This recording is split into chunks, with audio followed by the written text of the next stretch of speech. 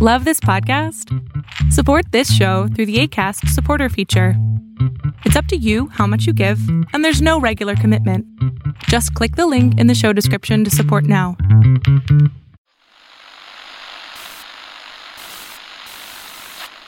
Nine, 12, 10, 28, 2, 23.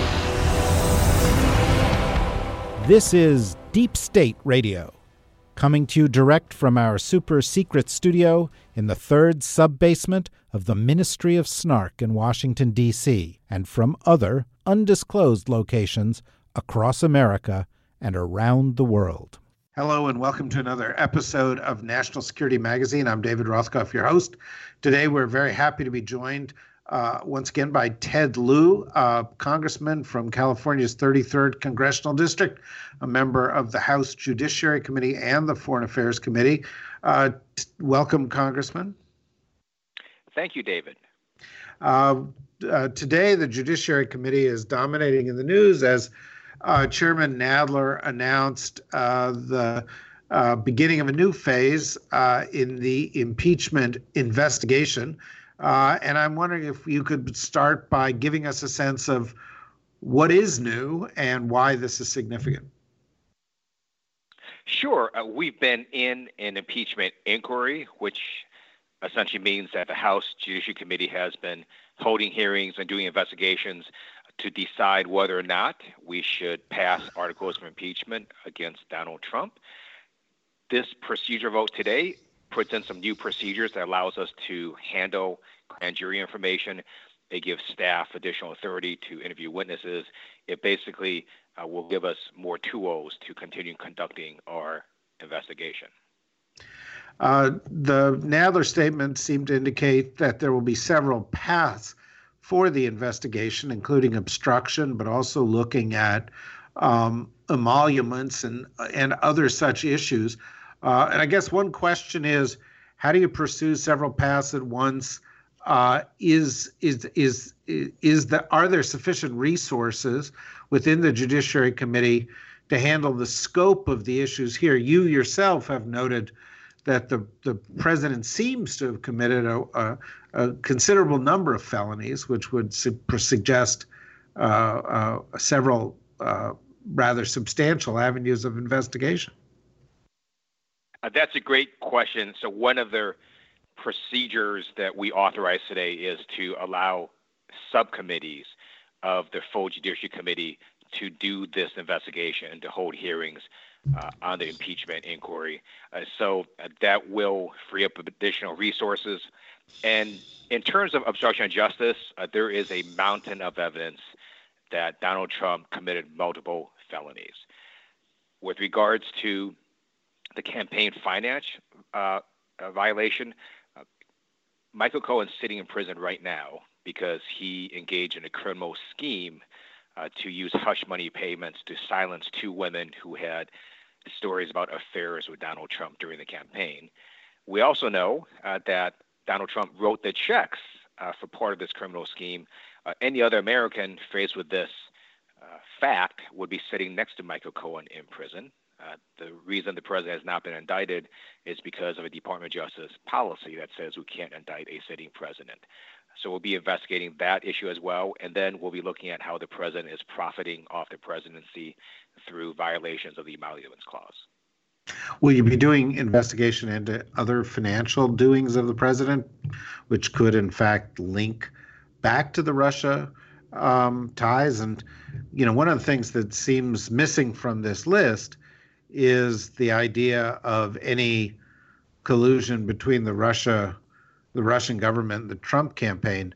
Is that a kind of off the radar for now? No, there are actually multiple committees doing investigations. So the House Financial Services Committee and the House Intelligence Committee are jointly investigating any possible financial crimes that Donald Trump may have committed. And their House Judiciary Committee has also asked for information from those two committees as well. But we do have other committees ongoing who are going to continue the investigation. And the special counsel specifically did not look into any possible financial crimes he believed was outside his jurisdiction. So depending on what the House Intel and House Financial Services Committee finds, that could also be a possible additional felonies that the president committed. Now, one of the things that sort of created a little kerfuffle in the news today was that Speaker Pelosi seemed a little bit reluctant to talk much about use the term impeachment very much, and there seems to be some division still within the Democratic leadership about how aggressively to pursue this, whether this is, in fact, an impeachment inquiry that's going to go someplace, whether there's any point to pursuing an impeachment inquiry with almost certain vote in the Senate not to convict because of the Republican majority and the stance of Majority Leader McConnell. And so, what are people to make of that? Is there division in the Democratic Party? Is there lack of clarity, or is there a clear path? So we're Big Ten caucus. We have lots of different members with different districts and different views on different issues. But everything the Judiciary Committee did today had sign off by Speaker Pelosi. So she is very aware that we passed this procedural vote. She is very aware that we've passed or filed court papers stating we're in an impeachment investigation, which we are. And there is no daylight between what the Judiciary Committee did today and what the Speaker's office understands what we did today. Of course, we're entering a presidential election cycle. We've got a Democratic debate even tonight, the day that we're recording this, Thursday, September 12th. And so an impeachment inquiry could have fairly substantial political consequences. Obviously, we can't know exactly where it's going to lead, but can you give us a sense of what the timeline would be and whether this is something that's likely to be protracted and extend out into next year, whether it's something that's likely to produce televised hearings that might have bigger political effect than some other approaches? How is it likely to impact the political season? Every public hearing the Judiciary Committee does, the press can choose to cover it or not. So we can't really control what they choose to cover. But most of these hearings will be in the public. In terms of timing, I do believe that a decision will need to be made before the end of the year. It is very clear that Donald Trump committed multiple felonies. Now, what members of Congress choose to do with that fact is up to their conscience and their districts. And at some point, their House Democratic caucus is going to make a decision as to whether or not we pass articles of impeachment against Donald Trump. And whatever the caucus decides, I will respect.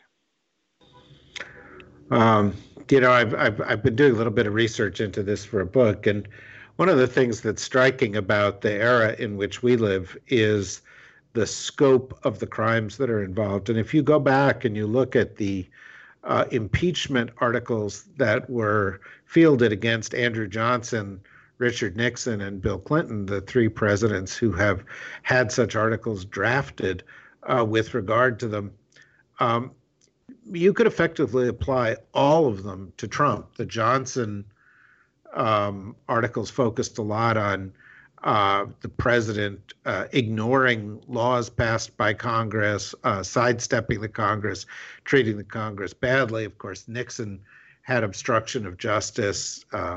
Clinton, which tied into a sex scandal, also had lying to the Congress. Trump's done all this and more. I mean, if you just lay out what you've just laid out, it's a stronger case than any of the three that have preceded it. Seems quite striking to me that it's an open issue about whether this is going to be pursued in the long run. You are correct about those prior presidents. The Republicans impeach Bill Clinton because he lied about an affair. Donald Trump actually wrote checks of hush money payments to silence 2 women from whom he had affairs with, and those are felony campaign finance law violations for which his co-conspirator Michael Cohen is sitting in prison right now. And then in terms of obstruction of justice, the special counsel documented 10 instances in volume 2 of his report. For at least 5 of those instances, he said there was substantial evidence of obstruction of justice, and that's many more counts than what Richard Nixon is alleged to have done. So the conduct of Donald Trump is far worse than any prior president. You're absolutely correct. Yeah, so let's sort of open up the conversation a little bit more. You both serve on the Judiciary and on the Foreign Affairs Committee, and there's been some other news in that regard. And if I can shift gears a little bit, I think I'll be able to close the circle in a moment. But the National Security Advisor has departed office. He, of course, is the 3rd National Security Advisor to serve under this president. And so when a replacement is appointed, if a replacement is appointed, that would be the 4th. That's the most that we've ever seen in one term for one president. But beyond this, we seem to have reached a point where the role of the National Security Advisor has been diminished. Bolton was not in key meetings on Afghanistan, not invited to the summit with Kim Jong-un. He's essentially been turfed out. But even more importantly to people who follow this on the inside, there haven't been principals meetings of the NSC. There haven't been deputies meetings. There is no process to take advantage of the perspectives of the various parts of the U.S. government. The president's making these decisions on his own. That would be dangerous if he were experienced and stable, but he's inexperienced and erratic. And I'm wondering what kind of concerns this breakdown of a process that traces its roots back to the National Security Act of 1947. I'm wondering what how concerned you are about where we are. So the House Democrats on the Foreign Affairs Committee are deeply concerned, and it's not even that Trump doesn't have much experience in foreign policy. It's that he also seems to make decisions based on what he sees on Fox News, and then he would launch a tweet, and that could have all sorts of ramifications of which he may or may not have considered, and it leads. And you're not comfortable with it. You're not comfortable with the idea of Lou Dobbs as our national security advisor? I actually am not. So, in terms of domestic policy, the president, has said in the past that he wants to be unpredictable. I mean, I can see maybe sometimes in domestic policy you might want to do that, but it's really stupid in foreign policy to be unpredictable. You want your allies to understand where the United States stands, what our positions are, what our goals are, what our strategy is. And after more than 2.5 years, you're simply asking a very simple question of, well, what is the Trump doctrine in foreign policy? No one can answer that other than to say, well, he really likes Vladimir Putin. But beyond that, you can't really go to any central strategic idea. You can't really understand what the president is doing in a number of different areas. He'll say one thing and then his administration will do something completely opposite, or he'll tweet something and then he'll forget about it. So it is very hard for our allies and others in the world to not only understand what the president is doing, but to trust this administration. Well, with that in view, and sort of linking it back to the question that we were talking about at the outset, Robert Mueller, in the first volume of his findings, says that they were unable to find evidence of conspiracy. They note that in part that was due to the fact that witnesses did not cooperate, principals did not cooperate, some of them lied, and so it was difficult for them to get to the facts. But of course, the standards with regard to impeachment and the standards with regard to criminal conspiracy charges are quite different. And when you look at what happened, the president of the United States clearly embraced the involvement of the Russian government in the campaign, and subsequently not only defended the actions of the Russians and took the side of Vladimir Putin over that of the intelligence community in evaluating what had happened, but there have been a series of systematic decisions in an otherwise incoherent foreign policy that you just alluded to when you said he seems to be, fond of Vladimir Putin, but it goes beyond being fond of Vladimir Putin. The president has essentially given Putin a pass in Ukraine and is apparently not following through with providing aid to the Ukraine, which would enable them to resist the Russians. He's given the Russians the lead in Syria. The current talks with regard to Afghanistan have the Russians in a central role, and the U.S. Almost deferring to that Russian role, which works to their advantage. We have pulled out of the the Intermediate Nuclear Forces Agreement, which has given a kind of an opening to the Russians as well as to us to re-enter an arms race. There's talk of doing the same thing in the New START agreement. And of course, perhaps most damagingly, the president has attacked NATO allies while defending Putin, promoted Brexit, promoted the weakening of the EU, and actually instigated some conflict with the EU in terms of trade. It looks to me, as an observer, that there is a very strong case that the Russians have directly benefited from their aid to Trump.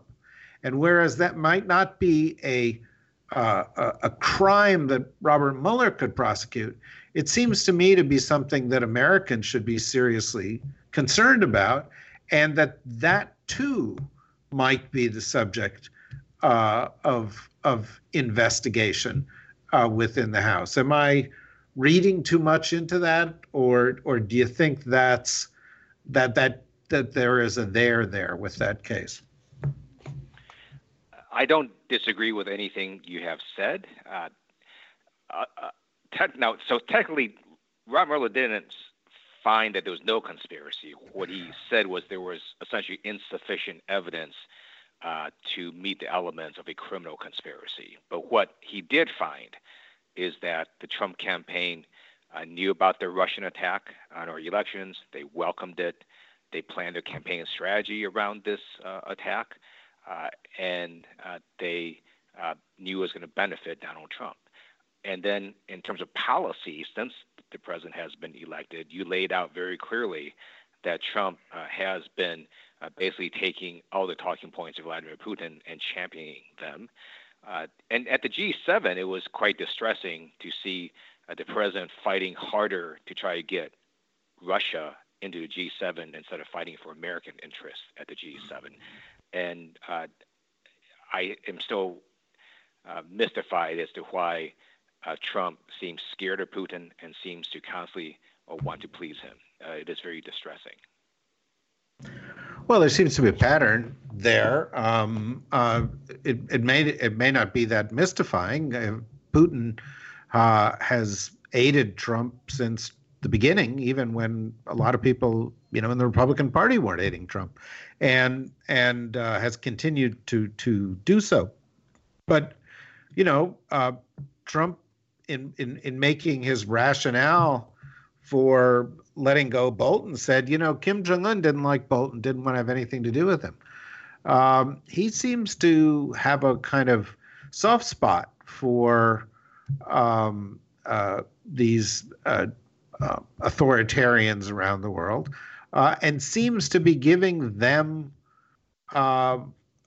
precedence over his own advisors, the Congress, the intelligence community, and we have another recent case where we've heard that Trump, was presented with evidence of the Russian intervention and simply said, "I believe Putin.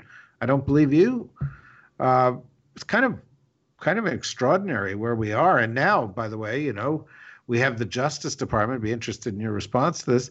We have the Justice Department essentially looking like they're going to go ahead and try to prosecute Andrew McCabe, which looks like retaliation for his efforts to investigate the Trump-Russia scheme. Do you have a comment on that? I have not followed closely what they're going to prosecute Andrew McCabe on, but from what I recall, when this issue came up in the Judiciary Committee last term, is that Andrew McCabe was basically being investigated, being criticized for leaking to the press negative information about the Hillary Clinton campaign. So Andrew McCabe was in no way hurting Donald Trump in that action. He was actually helping the Trump campaign and hurting the Clinton campaign. So if the administration wants to keep highlighting that issue, they're welcome to do it. I don't know exactly why they would do that. And then in regards to North Korea, it's another example of where the president has not made a deal, and in fact has given away a lot to the North Koreans with basically nothing, not much in return. So as of right now, North Korea has not gotten rid of a single nuclear missile, a single nuclear weapon, any of their chemical weapons stockpile. Instead, from the public reporting, North Korea has increased their nuclear fuel output. They have hidden their missile bases. And over the last few months, they've launched a whole bunch of various kinds of missiles, all in violation of the UN. And so, as we say to you today, it's clear that North Korea has been getting stronger and the U.S. has been losing position. Yes, I think that's true. In fact, I think most of the negotiations that have taken place led by Trump initiatives, whether it's North Korea or Iran, I mean, we've been losing ground. Now you have the president talking about approving $15 billion loan to the Iranians after he was criticizing giving a fraction of that of Iranian money back to the Iranians as part of the JCPOA deal, and so it seems like he's almost on the verge of agreeing to pay for a deal with the Iranians to replace the one that we already had. Again, it shows massive incoherence in Trump's policy, and what also bothers me a lot is that you have Republican enablers in the U.S. House and Senate that just don't speak up when they see the president being hypocritical, when they see him taking actions not in the best interest of the United States. They're remarkably silent, and I find that deeply disturbing as well. Yeah, no, that's undoubtedly true. I know you've got to go and catch a flight, and I don't want to keep you longer. Thank you very, very much for joining us, and hopefully we'll be able to continue the conversation sometime soon. Thank you. Anytime. All right. Thank you. We've been speaking with Congressman Ted Lieu, California's 33rd Congressional District. Please join us again for conversations like this every week on National Security Magazine, and go to the DSRnetwork.com for our other podcasts and content. Thank you very much. Deep State Radio is a production of the Deep State Radio Network, a division of TRG Interactive Media. Our podcast today was produced in cooperation with Goat Rodeo Productions and was supervised by Ian Enright. Join us again for another episode of Deep State Radio. If you don't, we know where to find you.